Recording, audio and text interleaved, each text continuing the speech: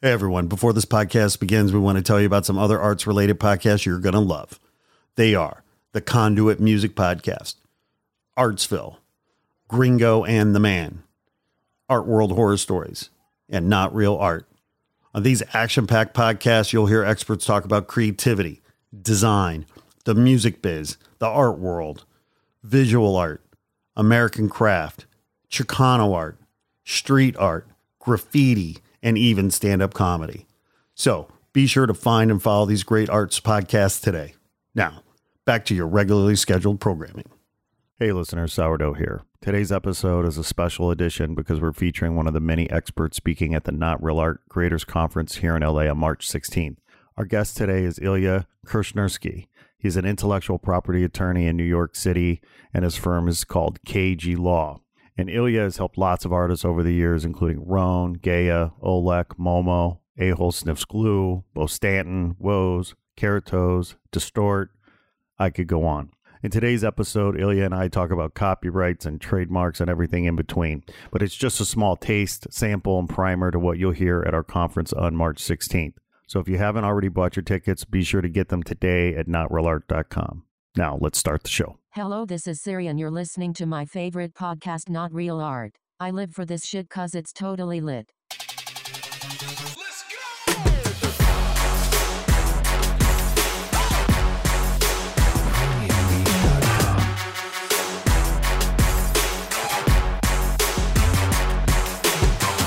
go! Ilya Krasnerski, welcome. Thank you. Did I get that right? You have a very exotic name, my friend.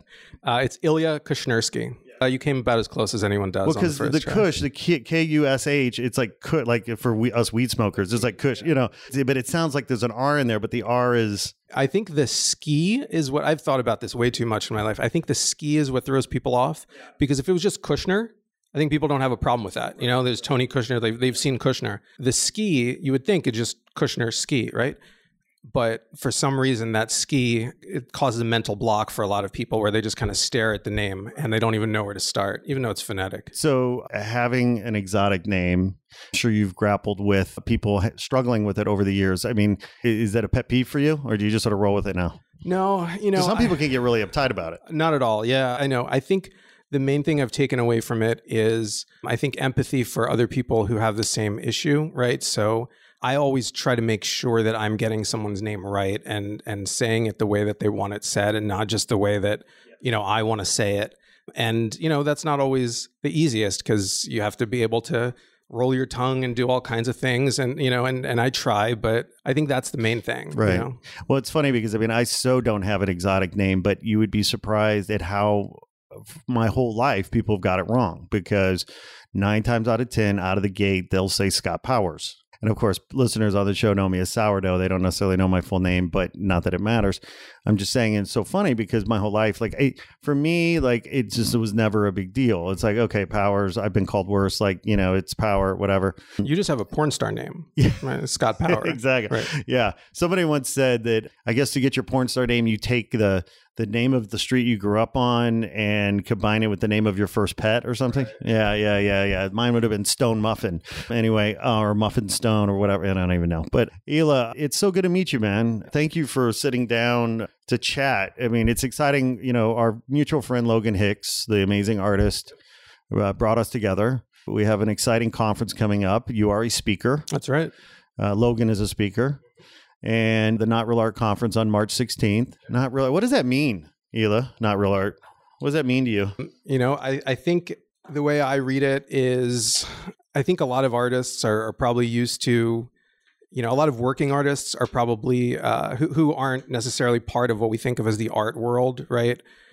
Are probably used to having that sort of feeling of marginalization or alienation from something, right? Because I think, the vast majority of people don't really interact with the art world, but they have a conception of what it is, right? And that's highbrow, museum openings, that sort of thing, right? Like $1 million art pieces and things like that. And the reality is, I think that, 99.9% of artists live outside of that conception, right? And go about their days trying to make a living through their art and their craft and their self-expression. And I think they get that a lot of times sort of the reaction to what they do is like, oh, well, that's not real art, right? Because it's not, it's not the Coon's dog, or it's not whatever that like really narrow perception that people have of what art is. Yes. Yeah, I know. It's funny because when I talk to artists and I tell them about not real art, they laugh. Like they get the joke and the satire immediately because they've struggled because it feels like, and I was talking to this one artist about it, he said every new art movement throughout history was sort of regarded by the intelligentsia or the gatekeepers of the day. Well, that's not authentic. That's not real. That's not real art. And so on the artist side, artists get the joke. But it's funny when I've talked to, other folks in the art world, whether they be gallerists or dealers or collectors or whatever, they just look at me with this, what does that even mean? What do you mean not real art? Yeah, no, it's actually funny. I think, how we sort of view legitimacy, right, of different mediums. And, when movies came out first, right, that was this is lowbrow. This isn't real art. When novels were first being written, there was the same conception. And when theater came out, and these are all things that we think of as highbrow now, right? Like this is the stuff that, the New York Times will review or that, people with money go to see or do. And, comic books obviously had a legitimacy crisis, which was actually kind of a moral panic. And that a lot of times these things kind of overlap, right? And yeah, it's funny that, if you don't really think about the history of these things and you don't see how much of a cycle, this legitimacy question is, it's very easy to fall back into that mindset that a lot of people have. For sure. And, I think the sort of underlying implication of the confusion around this gets to like, well, how can it be real art if it's not expensive? Because, you were talking about earlier about the kind of the blue chip kind of fine art world, which is really now an asset class, right? I mean, like it's a way of laundering your money. It's a money laundering operation. Yeah, absolutely. On a global scale. Mm-hmm. So, we're here to hack the system a bit. Yeah, absolutely. 100%. 100%. I'm so grateful, Ela, that you are coming to the conference and talking and bringing your expertise and your passion for helping artists in their careers, from a legal perspective. I mean, you're an attorney, right? You're an intellectual property attorney. I don't know if they call it art law as well or whatever, like how art law differentiates necessarily from intellectual property. But this is not just your passion, but your profession. Tell us a little bit about KG Law and your firm, the history, the roots, how you've come to be here today. Yeah. So I have a small law firm in Manhattan in New York City called KG Law. I'm the K and my partner Andrew Gerber is the G. And we started this firm about 7 years ago. And the main thing that we do, we do a lot of different things, but we pretty much work entirely with artists, creative professionals, and creative agencies. We work with some tech companies as well, some sort of small tech startups, but the vast majority of what we do is on the creative side. And like you said, it's a lot of intellectual property or IP work. And we do a number of different things depending on, what clients need. So, if an artist is doing a deal, we'll help them with that. But the majority of what we do actually is we help enforce artists' copyrights. So we do a lot of copyright infringement work. So somebody has a mural and, I'm not going to name names here, right? But if a big brand decides, hey, what would be cool? What would appeal to... Can I name the brands? Yeah, sure. I'll just do a no comment after. Okay, good to know I have that license, H&M. Go ahead. They're definitely one, but there's a lot of less publicized cases where, they're at least as egregious as that. That one just caught fire a little bit, but, we've handled dozens of these types of cases at this point. But, if a brand decides, what would appeal to, to our target demographic would be to, pose these models in front of this mural, right, to sell, clothes or cars or shoes or whatever, really. That happens a lot because I'm guessing that, the ad research, the market research shows that people like street art. That stuff sells. So that tends to happen a lot. Plus, obviously the murals are out in the street, Well, isn't that the kind of the core of the misunderstanding? Like there's in terms of lazy thinking, it's like, oh, it's on the street. It's public. Like it's public domain. Like I can shoot in front of this mural because this artist gave this to this block. And so therefore I don't have to worry about getting rights or getting money or, to the artist. Yeah, that is absolutely the misconception. And it really gets to this sort of metaphysical differentiation between, what is intellectual property really? It's not a tangible right. It's, it's the right to control how your work is used. So just because somebody paid you to do a commission or paid you to do a work doesn't mean that they necessarily are buying away from you all of your IP rights. If I paint, if I make a painting and I sell you that painting, then there are things you can do with it, and that's considered fair use, right? Because you've bought the actual painting from me. So you can display it, you can take pictures of it, you can put it on your Instagram, hey, here, this is in my house. You can't make copies of it and resell it. You can't sell prints of it, So there's differences, right, between what you can do with the actual physical thing and then what you can do with sort of the meta rights that exist within that thing. And that's what intellectual property law is really all about. So, yeah, I mean, you touched on a lot of really, interesting things. And I know a lot of artists who have grappled with this, in LA, some of those cases are catching fire. I mean, what do you think, some of these cases catch fire because of social media now, or some cases just more precedent setting than others? So precedent is an interesting word there because as a term of art, like in the legal world, that means, there isn't really precedent unless, you take a case all the way through and you get, a judge to make a decision. By the way, not to interrupt, but I'm thinking of like 5 points right now. Like, right. You know what I mean? Like, sure. Yeah. There's definitely precedent in the 5 points decision because that's actually made its way through the courts to some extent. The H&M, sorry, is it Revoke? Revoke. Yep, yeah. Yep. Shout out Revoke. So that's, to my knowledge, not a case that, and that's not a case that I was involved in, but to my knowledge, that's not a case that actually made its way through court systems. So, but there's this sort of, I think, precedent that's set in the more of the court of public opinion and the sort of norms that exist around this sort of thing. I think that case caught fire for a couple of reasons, one of which was that H&M had absolutely the most boneheaded, tone-deaf response possible to it, which was, we've gotten this response from infringers in the past too, which is, you got to think about it this way. Like these are large corporations that exist in a particular reality. None of these people that work at these companies know any street artists, their liaison to street art, their sort of entree into that world is usually their ad agencies that they work with, but nobody at H&M knows or cares about any of this stuff, I would think. And so certainly their lawyers don't. And so they thought, we're going to fight against this because this was an illegal piece, right? Like this wasn't a commission, this was. And they didn't have a permit. He didn't have the permit, right? He wasn't, and there's nothing in copyright law that says that copyright only attaches to pieces that go through the right agencies to get, no, it doesn't. It's completely silent on that.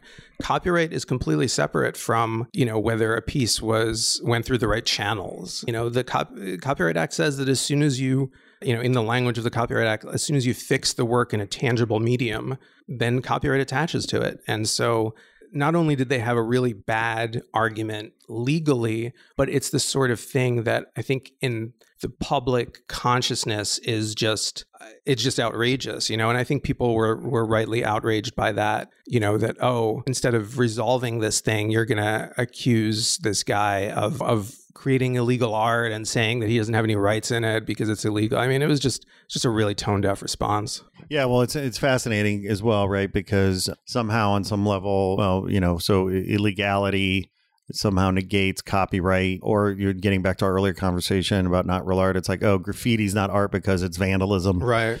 Right. Yeah. Recycling like 80s and 90s arguments, right? Like more, again, coming back to moral panics, right? It's ridiculous. So, I mean, how do artists afford you, Hila? I mean, this is a fancy office. You're in the 500th floor of the Empire State Building. No, this is a very well-appointed, humble office, very functional. I like it. Talk about that. How do you work with artists who are notoriously, they're struggling like any small business? Yeah. So first, I just do want to correct the record, because for my New Yorkers who might listen to this, we're definitely not in the Empire State Building. In fact, I don't go above 23rd Street. Well, by the way, there's not 500 floors in the Empire State Building. Right. Like that was supposed to be like a clever joke, but no one. But I'm glad you're pointing this out. Well, that's sure. The floor really doesn't matter, but I think New Yorkers are very territorial. Where are you in New York? We're in Union Square. Union Square, Yeah, people. We're exactly. in Union Square. The way that we're able to work with artists is that we have completely built our business model around the realities of being an artist. So if somebody comes to us and they're creative agency and they have 20 people on staff and they're doing deals and things, then we charge them the regular way that we would, a profitable company. If an artist comes to us, I've seen artist tax returns. I know, I've never been an artist myself, but I know the economic reality of what it means to be an artist. And I know that if an artist is lucky enough to get, like a $20,000 commission, that might be the only work that they have, the only paying work they might have for 4 or 6 months. Right. So, yes. So you can't just sort of look at it as, this person's getting these large commissions, they must be rolling in money. That's not the reality. So we have a completely different business model that we use with artists, which is generally most artists don't pay us anything. And if we have a case that we can bring and we think that we can get money for the artist because some of their rights were violated, through copyright infringement or whatever, then we would rather have the infringing party pay our bills than the artist. Because you can say that you're out here helping artists, but if you're cutting into their paychecks, and lawyers aren't cheap, then are you really helping them on balance, right? Like if you're getting them the result they want, but then they have to pay your bill, and that takes all the money away that you just got for them, like, have you really helped them? And so our model really takes that into account. And obviously that means that if somebody doesn't have a good case and we don't think that we can do anything for them, we will tell them that, and we just won't take the case rather than, have them pay for something that right. that we're not going to be able to get them a result. So what are the, I'm just making up numbers here, but I mean, what are the 3 things that artists listening today can do on their own to protect themselves smartly, to work smartly, to protect themselves against infringement and other, related matters, so they don't end up having to hire you in the first place, right? I mean, how can artists, and this gets to maybe some of the things that we'll talk about even at the conference, like what are some of those very sort of fundamental things that artists can do to protect themselves against impropriety? Yes, that's a good question. I think one issue I would have with the framing of that is that I don't know that there's anything you can really do to prevent these things from happening, but you can put yourself in a position where if they do happen to you, you're going to be in a much better place to handle them. Whether that means, deal with them cheaply, deal with them effectively, make money from them, that sort of thing. The reality is everybody's work gets infringed, from artists who are just starting out. And, we've had cases where I've literally had cases where an artist hadn't even released the work yet, and it had already gotten infringed in China and then mass produced in the US. And it's like, how did this company even get this? Like, this wasn't even publicly that's available. Some James Bond high Yeah. Crimes and whatnot. It happens from that very early stage of artists who are just starting out. to the absolute highest levels. Everybody gets infringed. We've had cases where multiple, like lots of muralists had been infringed in the same case. And we ended up representing some of them, but not others, because they're just at a level where we don't really even have access to them, like a Shepard Fairey or somebody like that. And I figure, oh, he's probably got a lawyer that he likes already. But, they were infringed just as much as anybody else.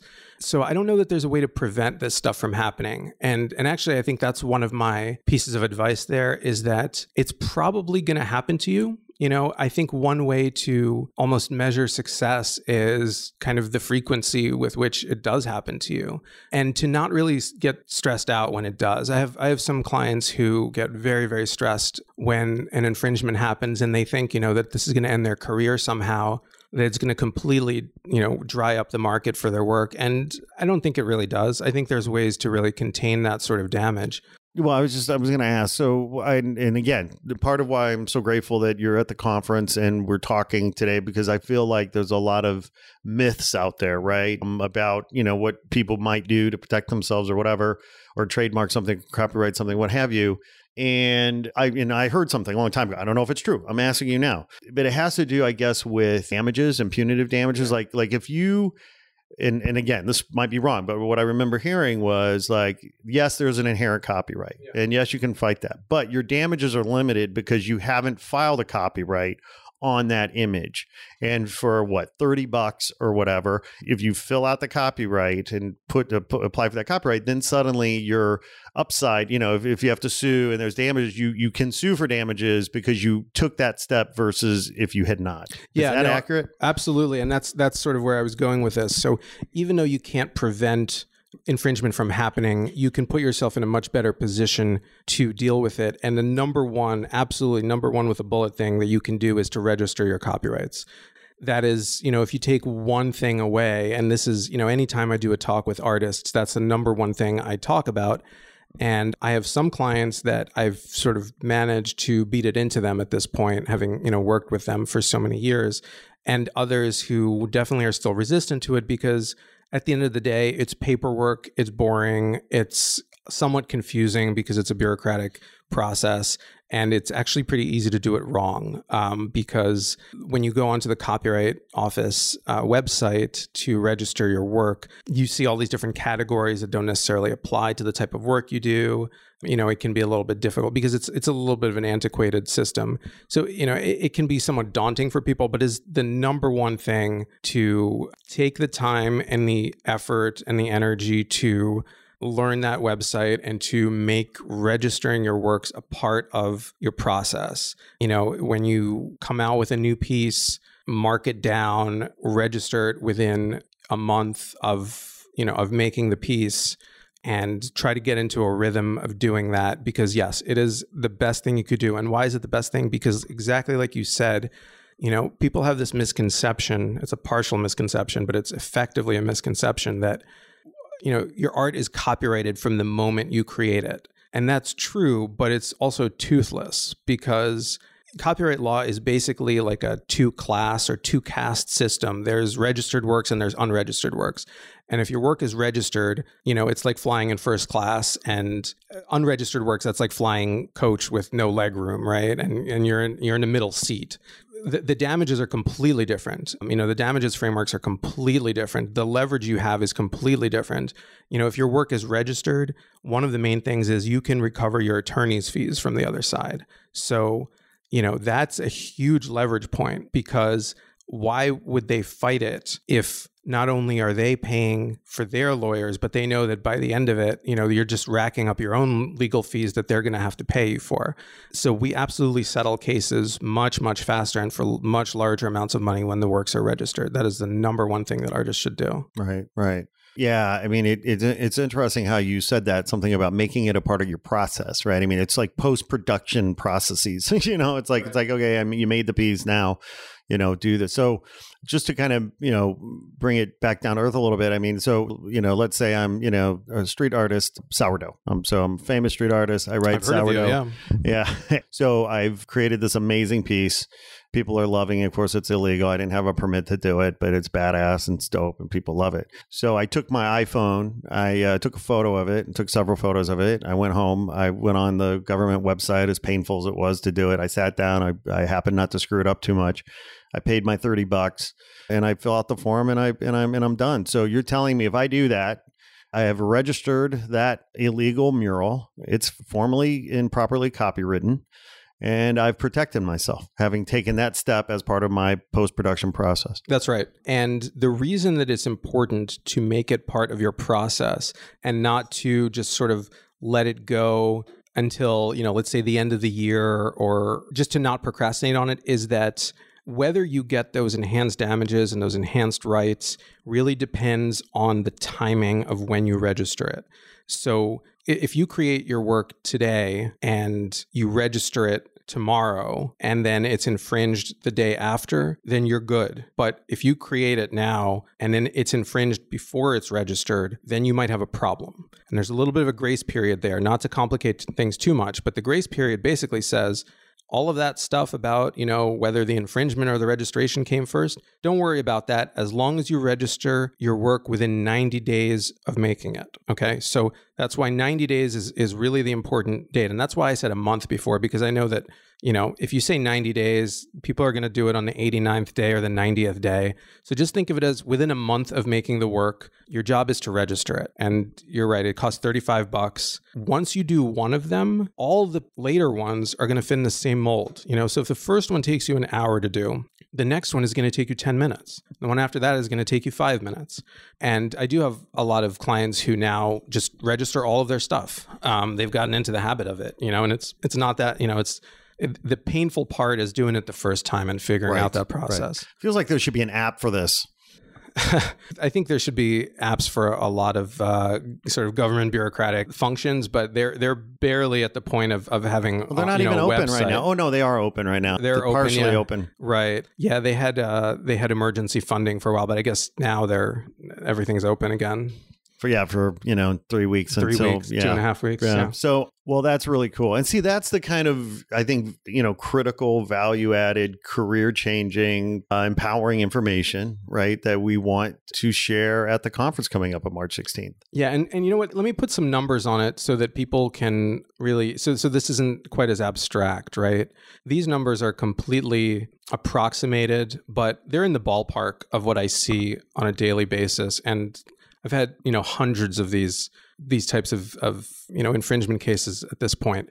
Let's compare an artist who has not registered their work to someone who has registered their work, right?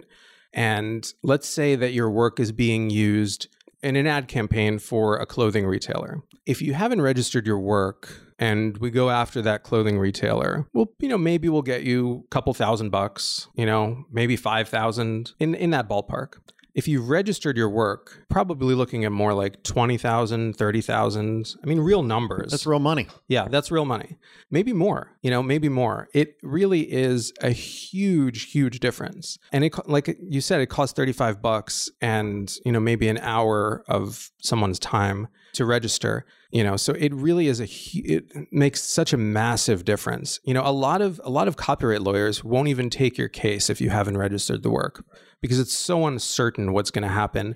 And the damages that are available to you are so limited that it might not be worth it for them to do it. Well, look, I might be crass here, but I kind of feel like it's some artists are going to hate me for saying this, but, I kind of feel like it's a lack of professionalism. I mean, if you're a professional artist, and you are approaching your work with the kind of discipline, rigor, seriousness, you are being thoughtful, strategic, smart about, your work and your career. And this just feels like 101 shit. Like, but yet to your point, right? It's like, it's paperwork.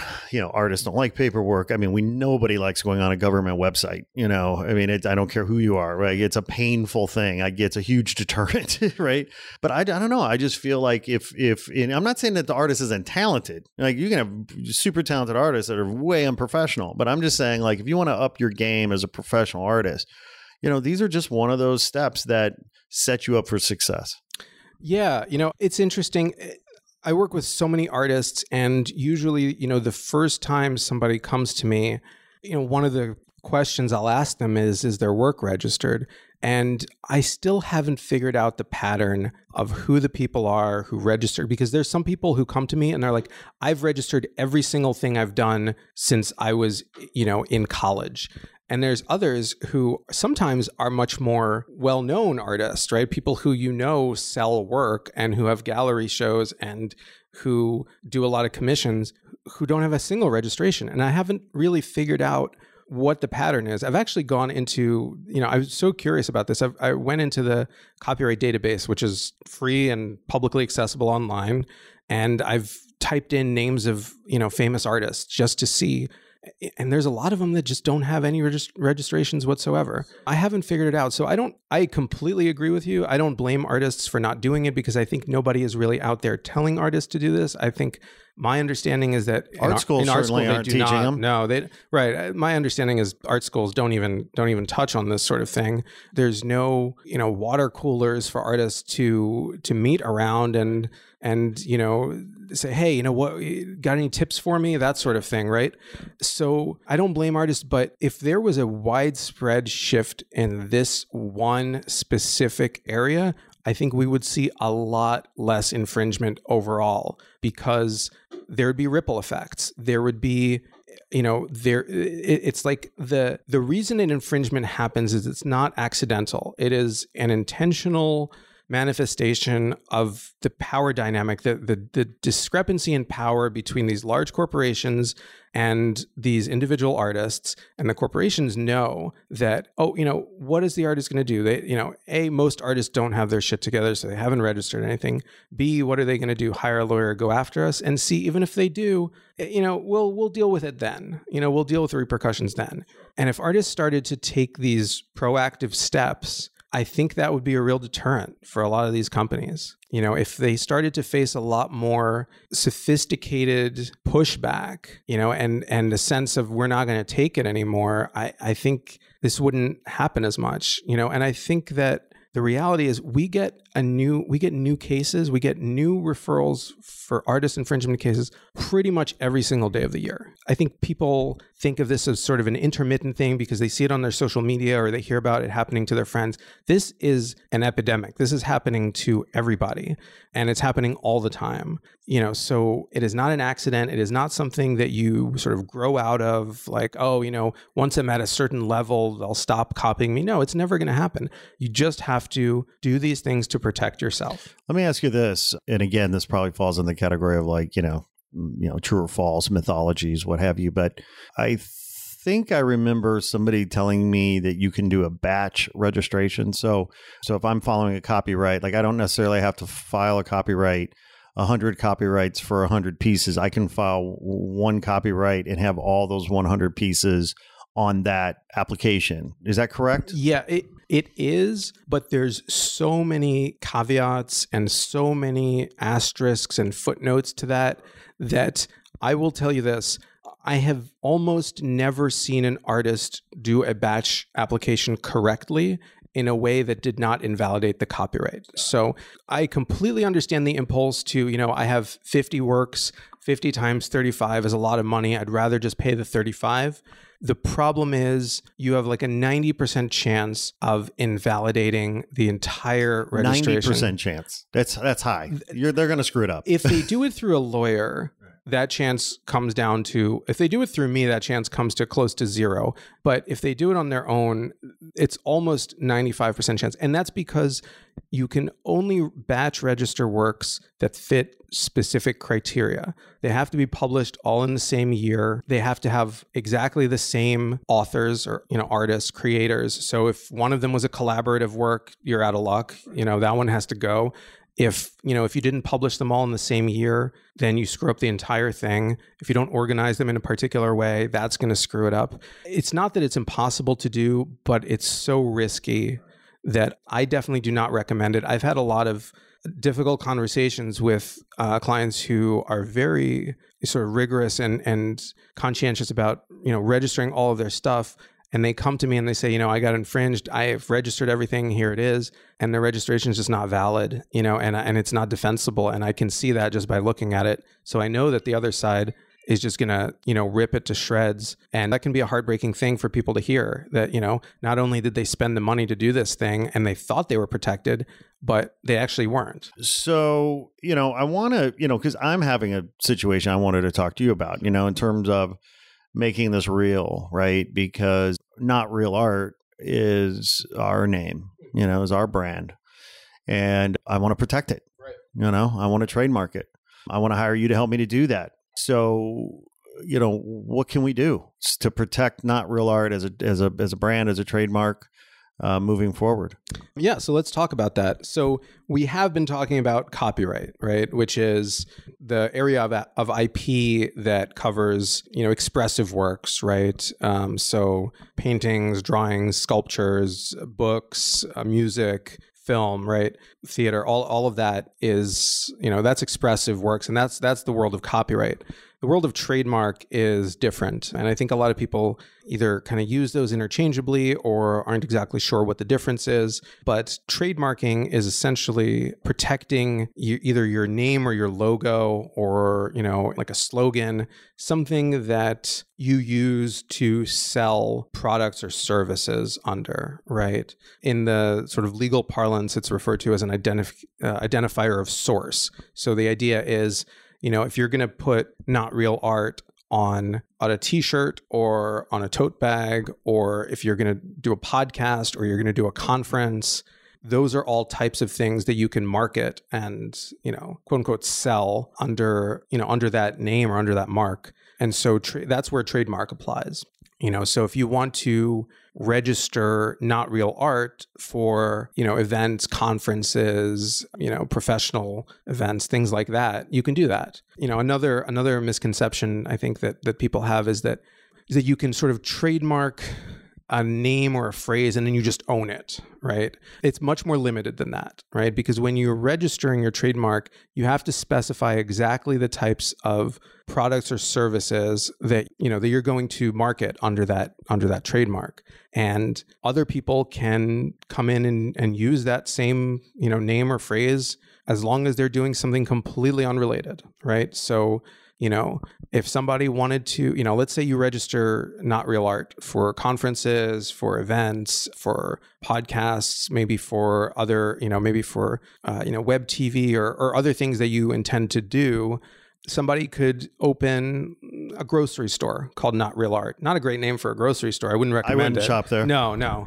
I might go in there just to see what's up. I would totally be intrigued. Yeah, but I don't think I'd buy bananas or something there. I wouldn't trust it there. Yeah, but they could do it, right? Because it is very different. There's no likelihood of confusion. The test for trademark infringement is likelihood of confusion.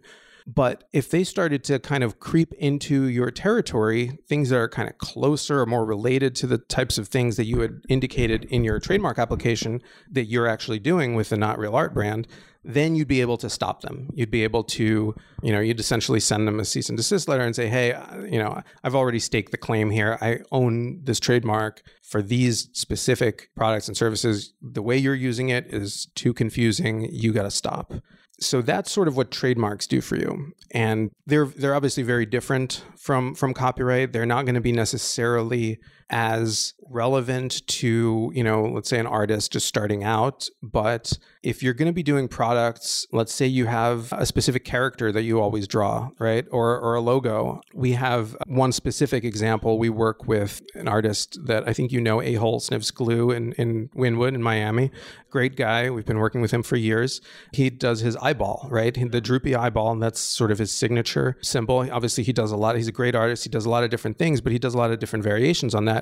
That's an example of something that is both copyrighted and trademarked because it is an expressive work that he, layers and pastiches and does all kinds of things with. And that's the world of copyright. But he also uses that one specific eyeball on a lot of different, stickers and, it's iconic. and products. Yeah, it is. Exactly. People, you see that and who is responsible for the thing that you're looking at.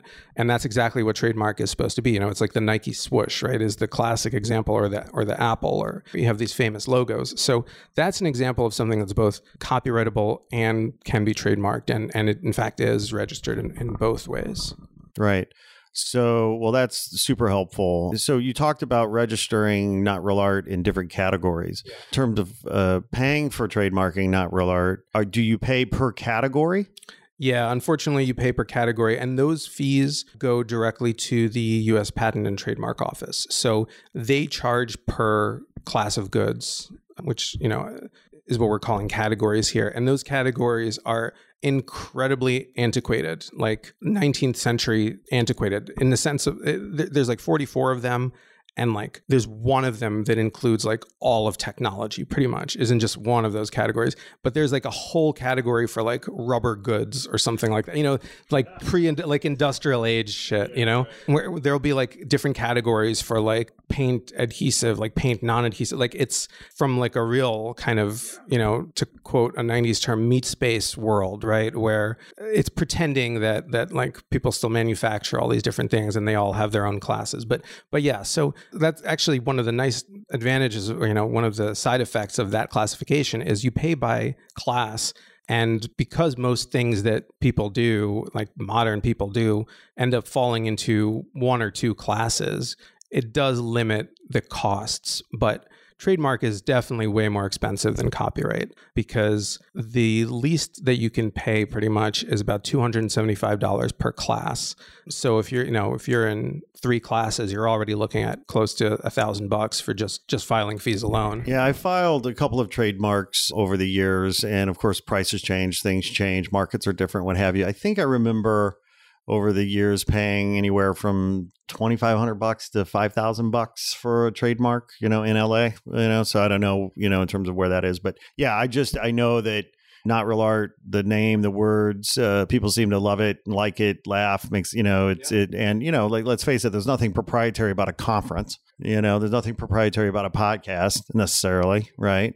But Not Real Art is our identity, and we want to protect it. Right. Yeah. No, it's a good candidate for that, because the other thing with trademark law is you have to actually use the thing that you want to protect as a trademark. You can't just, that has a specific meaning within trademark law, right? You can't just, for example, trademark your signature, for example. Like if you, just because you put it on every canvas, that's not considered a trademark, because you're not using that mark to entice people to sell things to them. It really has to be basically like a brand name or a logo. And you have to use it in particular ways. You have to use it as a trademark. But yeah, Not Real Art's a good candidate for that. It's funny. We recently exhibited at Designer Con in Anaheim. Are you familiar with Designer Con? So we co-produced Designer Con with Ben Gretzky shout out Ben, in 2016 and 2017. We didn't co-produce in 2018, but we had a booth there, and Ben was nice enough to hook us up. So Not Real Art, we had a Not Real Art booth, and it was the first public showing of the brand, if you will. And so I have this big curved wall sort of pops up, and it's just a white, kind of background with the letters, in black, Not Real Art. And I purposely designed the mark to be incredibly generic and bland. I mean, like, it's purposely utilitarian, right? And so I had this wall. I was shocked at how many people walked up and got selfies with this generic looking wall. Like, it was just really funny to me, because I was just like, you just never know, right? Like, what's going to motivate somebody. Yeah, I think that phrase really kind of fires off synapses for people. It's a good phrase. It's completely ridiculous. That's what I love about it, because it reminds me of myself. Completely ridiculous. So thank you for that, man. I mean, artists are prolific generators of intellectual property. And I remember being on a panel. Years ago, we were hired by, I think it was Emerald Exhibitions. They produce Surtex, the art licensing show here at Javits. And so they were trying to bring in, if you've ever been to the art licensing show, have you ever been to Surtex? No, I've not been to that. Do you know what it is? Yeah. Okay. Well, anyway, so it's like, it's like conventionally or historically, whatever, these shows are very kind of middle America. You know what I mean? Lots of graphic design based patterns, lots of rainbows and owls and unicorns, and they wanted to bring in, street art. And so they hired us to help them do that because they didn't know even where to begin. And we brought graffiti into that show. And, these artists that we brought, these artists are incredibly prolific, right? They're always creating. So I was on this panel and this graphic designer asked me, what if they steal my idea? What do I do to protect myself? And I was perhaps a little bit simplistic and crass at the time, but I basically said, so what? So what if they steal your idea? Like literally you're an artist, you're going to have 50 more ideas by the end of the night before you go to bed. And they're stealing your idea because they can't think of one of their own. It kind of comes with the territory. Now, I wasn't, I said you should always take your steps, necessary steps, protect yourself, so on and so forth. Every situation is different. But, the reason I'm bringing this up is because artists are always creating intellectual property. Right. And so, one of the things that the reason we're doing the conference, I want to try to help artists, encourage artists to think differently about the work that they do and the career that, that they have, because I would argue that an artist is in the intellectual property business. Oh, absolutely. Right. Absolutely. And I think that, unfortunately, for all kinds of reasons, maybe a lot of artists out there, perhaps younger artists, they think very specific. Like, I'm an artist, I make art, I'm on the canvas, it's a product, this is what it is. When in fact, if you are trying to make a living, if you're trying to monetize your work, and you're trying to enhance your income, and you want to work smart, and by the way, dare I say, try to figure out a way to make money while you sleep, right. You have to think of your art as intellectual property, and you need to look for those opportunities to monetize that IP beyond the canvas. And so, these things that we're talking about, copyright, trademark, what have you, like all these things are sort of essential to begin to set yourself up to license the rights and monetize the rights, right, to your art, to your intellectual property. Earlier you were talking about making this part of their process. One of the things that I have told artists that I would like for them to make a part of their process is you finish a canvas and you, one way or another, pay for or acquire a museum quality, high res digital image of that work, right? Because, years ago when we were helping artists, license their work, because, there was a time in our company's background where we were doing some art licensing. One of the major problems was that most artists did not have high resolution, museum quality photographs of their work. And, you can't license a shitty image, sure. So anyway, so I just think, the work you do is so important. You and I are both, advocates. I think the phrase is art advocate, but I'm an artist advocate. Right. Yeah, 100%. I think everything you said, I think is just axiomatically true. I mean, because if you think about it, if you're an artist today, that's great. But ideally, you have to think about, do you still want to be an artist in 10 years? Do you want to be an artist in 20 years, right? Or is it just something that you're kind of half committing to now? Because if you want to keep doing it in 10 years, then you have to make money from it. That's the reality. Otherwise, you will have some other job that you do, and then you will occasionally, when you still have the energy and the time, you will create some art, right? So if you want to be a working artist, you want art to be the thing that you do, then you have to figure out how to make money from it. It's just axiomatically true, because we can't live in this society without money, right? We have to pay rent and we have to pay bills and we have to eat.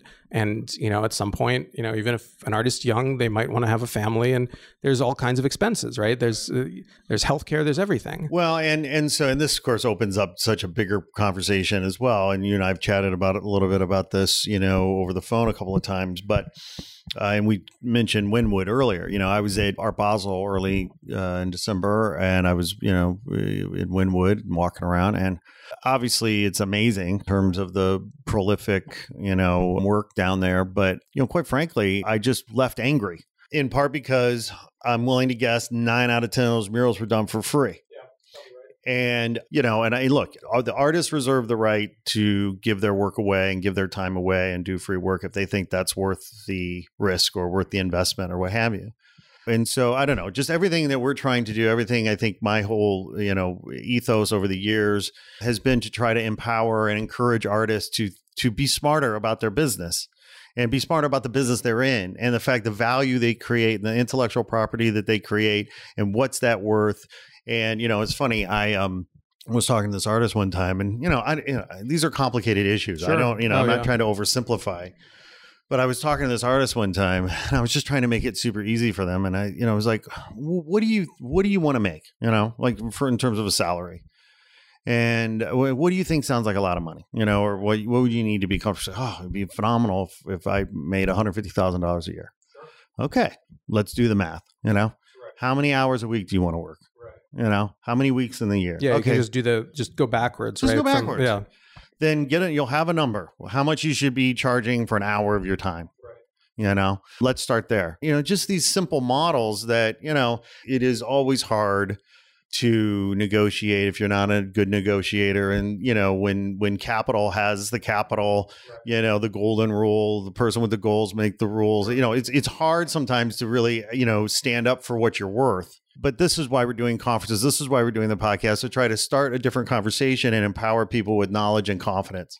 Yeah, absolutely. I think this stuff is incredibly complicated, and none of this is by accident, right? Like, this system is set up in a way to disempower artists, to put them at a disadvantage when it comes to negotiation, when it comes to enforcing their rights and knowing what they're worth.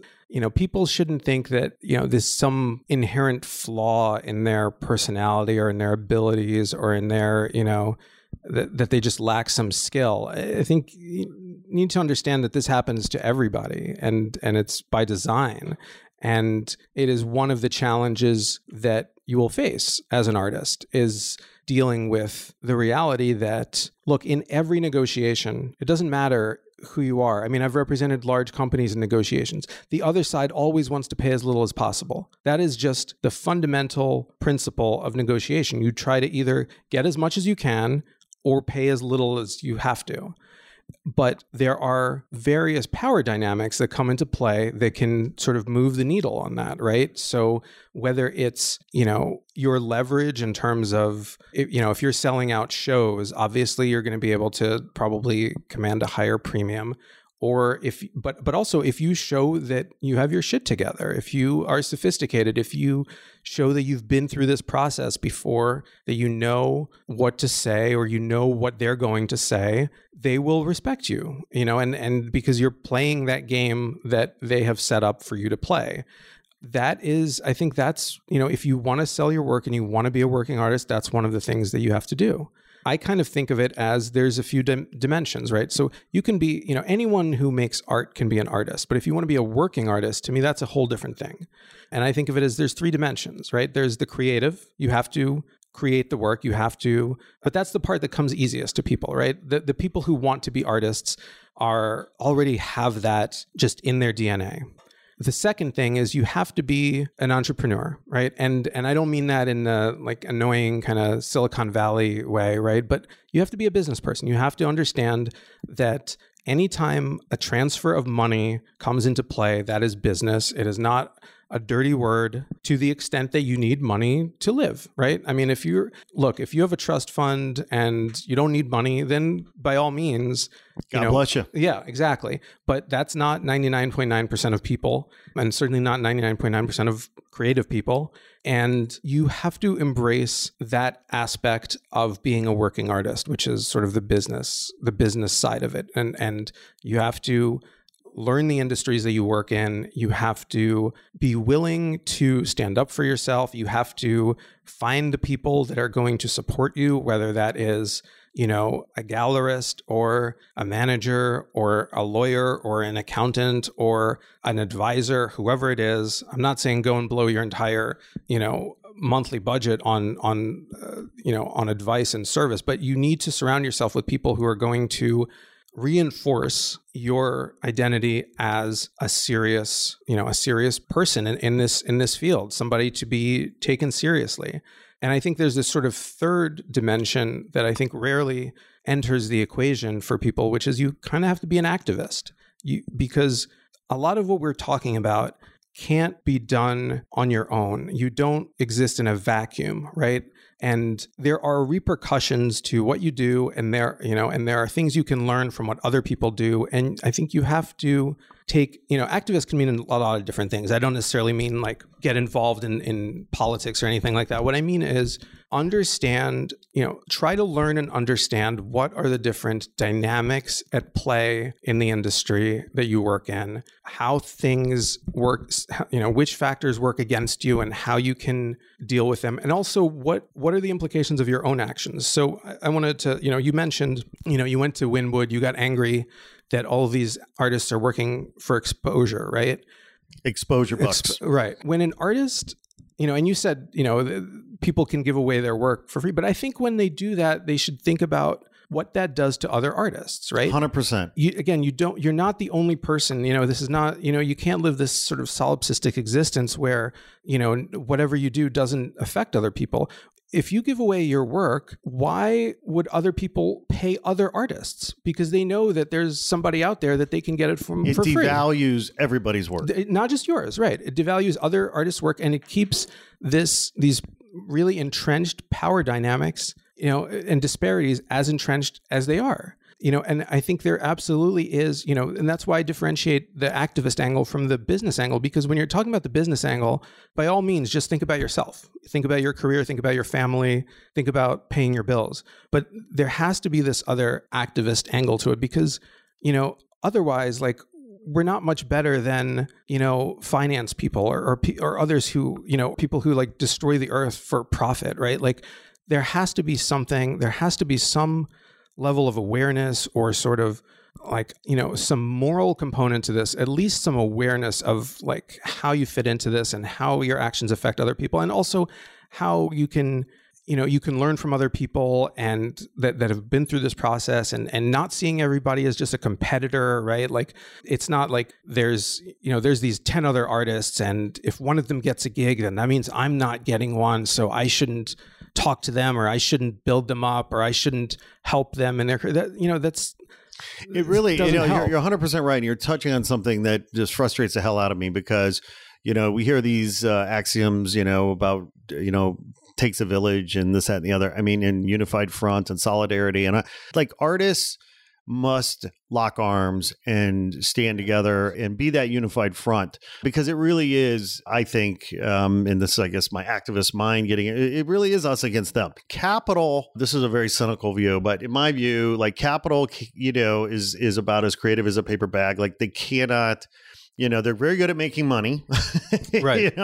But they can't do it without artists. No, of course. And because creativity is risky, and they're not in the business of taking risks. That's right. So it's a symbiotic relationship. But to your point, the power structure, like the artists have allowed themselves to be exploited. And, the capitalists, sort of, can make the rules because they've got the gold. But it's only going to begin to shift, right? I mean, it's, again, a very complicated problem, and it's going to take years and perhaps decades, or more. But, it's never going to work if artists don't at least start looking out for one another. Right. Yeah. I mean, nobody is going to fix this problem, but everyone can take tiny little steps towards that, right? And I think there's a lot of value, especially in a current sort of political and social climate where people feel completely disempowered, they feel alienated, they feel like that they're completely disconnected from anything that's happening because everything that's happening seems crazy. I think there is a lot of power to taking actual small steps towards progress, not just making yourself feel a little bit better, right? Which I think is the instinct that a lot of us have. Like, oh, let me change a channel and try to find, the kitten being, rescued from the tree because that'll make me feel better, right? No, I mean, how you feel is important for your self-care, but it's not really going to change these very real problems that exist. And I think that integrating into, really sort of understanding, what this community is, or what your industry is, or how you fit into all these different things, and really kind of looking at them from a perspective that is a little bit wider than just your individual day-to-day perspective, can actually make tiny but concrete, progress. An elephant one bite at a time. Right. And, what are the other organizations beyond yours? There's Americans for the Arts. There's, Fractured Atlas. Mm-hmm. There's, Wage, I guess, is a new one. There's a Freelancers Union. I mean, talk about some of the organizations out there that you're aware of that you find that are credible and are, doing good work that artists can tap into to get some of this advice, some of these best practices. I think there aren't a huge number. I mean, I'm familiar with some. Maybe it's a case that I'm not familiar with some of the better ones, or maybe I'm sort of living in this New York bubble, and the best ones are outside of New York. But some of the ones that I'm aware of that have actually helped people. There are guilds and the trade unions, obviously, but there's Freelancers Union is one that you mentioned. I've worked with them, and they actually got a really, really significant law passed here in New York City in 2017 that helps not just artists, but any freelancers that have problems getting paid by clients. They've made it so much easier to deal with non-payment issues if you're a freelancer. And artists or freelancers? Artists absolutely. Artists that work through. So the freelancers law, it's called the Freelance Isn't Free Act. I recommend that people Google it. Again, Freelance Isn't Free Act, which is shortened to FIFA, unfortunately. But I guess, Not Real Art shortens to NRA. So people have mentioned that. Yes. Right. So anyway, this FIFA Act, which has nothing to do with soccer, it's only in New York right now. They're looking at maybe pushing it into New Jersey. And there's a lot of, it's a sort of a municipal citywide law. So every legislature is going to have to take it up on their own. Freelancers Union does have presence across the country. It's just that half of their membership is here in New York. If you do any sort of work on a freelance basis and you're just doing it on your own, not through a company, like if you have a company with multiple people in it, then the Freelance Act isn't going to help you there. But if you do work on your own, which is, again, 90% of artists, and you have a problem getting paid by a client, absolutely talk to a lawyer, talk to me, talk to somebody, because there's now much easier ways to get paid, and you can get paid multiples of what you're owed. So it is a huge tool for artists. Unfortunately, like I said, only in New York City for now. Yeah, well, and it feels like there's a lot of energy around some of these issues because they're contemporary issues. They're new issues, right? So, people are going to organize and deal with them. It's great that people are making efforts. But yeah, it's a big problem. So it's going to take a lot of people, right? It's going to take a lot of people. It's going to take a lot of ideas. It's going to take a lot of effort. And the thing is that it is absolutely the right thing to do. So if there are failed attempts and, you hear about some organization that, went under, but they were doing good work, then, that work has to continue somewhere. These problems will not 30 million individuals working on their own are not going to, unfortunately, solve the sort of macro problems. They might solve the micro problems as they affect them, but we need these organizations, and, people should be thinking, a lot, I think, about, what are the resources, if you're a working artist, you should be thinking about, what do I wish existed, right? Realistic, like what do I need? What kind of support do I need? Do I need sort of moral support? Do I just need people around that are going through the same types of issues and I can talk to them? Do I actually need to, do I need somebody who understands how insurance works and can explain that to me? If you're up in a scaffold, and something happens, and I've had these cases happen, like, you're going to wish that you understood how insurance works, not just your own health insurance, but your general commercial liability insurance. Yeah, GoFundMe page isn't going to cover your medical bills. Right, exactly. There's so many things, like you said, that art school doesn't teach. And, I urge people to really think about, what are the things that they need help with? And, and start having those conversations and see if other artists, other people are having the same types of issues, because, that's where ideas can start from, right? I mean, I think it's hard to even know exactly beyond sort of tending to people's sort of basic material needs, which obviously is what people need. I think it's hard even for others to know, for these unions or other organizations to know what are the actual difficulties that people are having, and what do they need help with. For sure. Well, we're trying to do what we can with the conference, right? Trying to create a water cooler moment for artists and professionals like yourself and experts, subject matter experts, to come together and share, learn, and grow. And I'm thrilled, man, that we were able to sit down and talk today a little bit. I'm thrilled and grateful you're coming out for the conference. Are you looking forward to it? Absolutely. Yeah, absolutely. I haven't been to LA in a couple of years. I'm very much looking forward to it. Yeah, I used to go every year, but yeah, it's absolutely. I'm very much looking forward to it. I work with a couple of the artists that are speaking, and I'm looking forward to seeing everybody. And it looks like a really cool roster, and I think the topics that you've chosen are, from my experience, are exactly the types of things that people ask me about. So I think it's great. Well, thanks. Yeah, it's going to be an exciting day. We're super stoked. A lot of work to do between here and there in terms of selling tickets and making sure all the right people know about it. So for all of our listeners, please go to notrealart.com and check out click on the conference link and check out the programming and buy a ticket. Early bird pricing is happening while supplies last. So tickets are $100, which I think, it was funny. Somebody yelled at me the other day and said, well, it should be free. Right? That is so indicative of so many things that we were talking about today, even.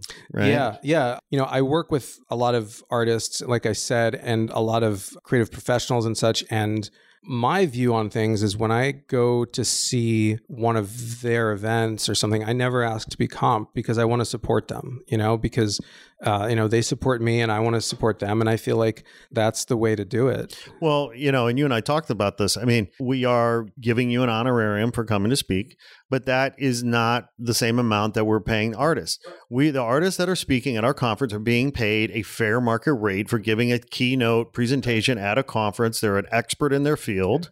I did the research. And so for anybody to say that tickets should be free, that also implies that the speakers should work for free. These artists should work for free. It's this insidious cycle of insanity that artists shouldn't get paid for their work, or that people should be working for free, they're doing me the favor, or, I don't know. My goal with the conference, right, is to provide, and this is a goal for me in many things I do in my life, is I try to underpromise, overdeliver.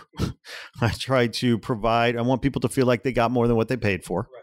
And I want people walking away feeling like, that they are empowered and inspired and informed as a result of, being there that day on March 16th.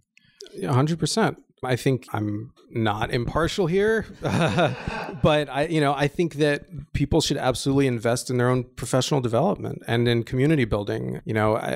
Those are the sort of the building blocks of this whole thing. Well, somebody texted me the other day, or I guess it was Instagram. They asked me when we're going to be doing this in New York. And I said, let's talk to Ilya and see what's going on. And maybe we'll do one next year. Yeah, that would be great.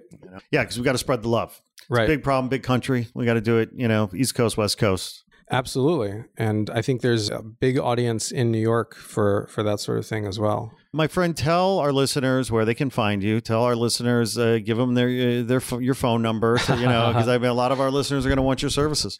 So we are at KG Firm, so kgfirm.com.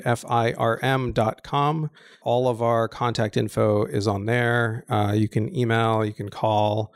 And yeah, I mean, if any artists are out there and something I've said has sparked any kind of thought, like, oh, I've been meaning to deal with this, or, oh, yeah, I have this stack of a work that's not registered, that's, call us or email us.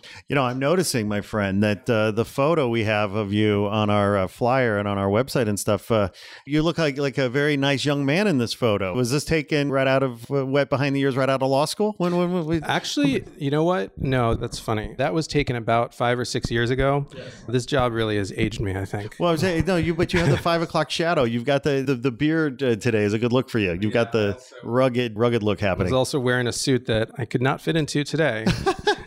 Well, do you have the rights to that artwork in the background? We do, absolutely. Practice what you preach, my friend. All right, Ilya, thank you so much, my friend. This has been great. I'm so grateful. And for all of our listeners, be sure to check us out at notrealart.com. Pick up your tickets today. Follow us on Instagram at NotRealArtOfficial. And we'll see you on March 16th. Thanks.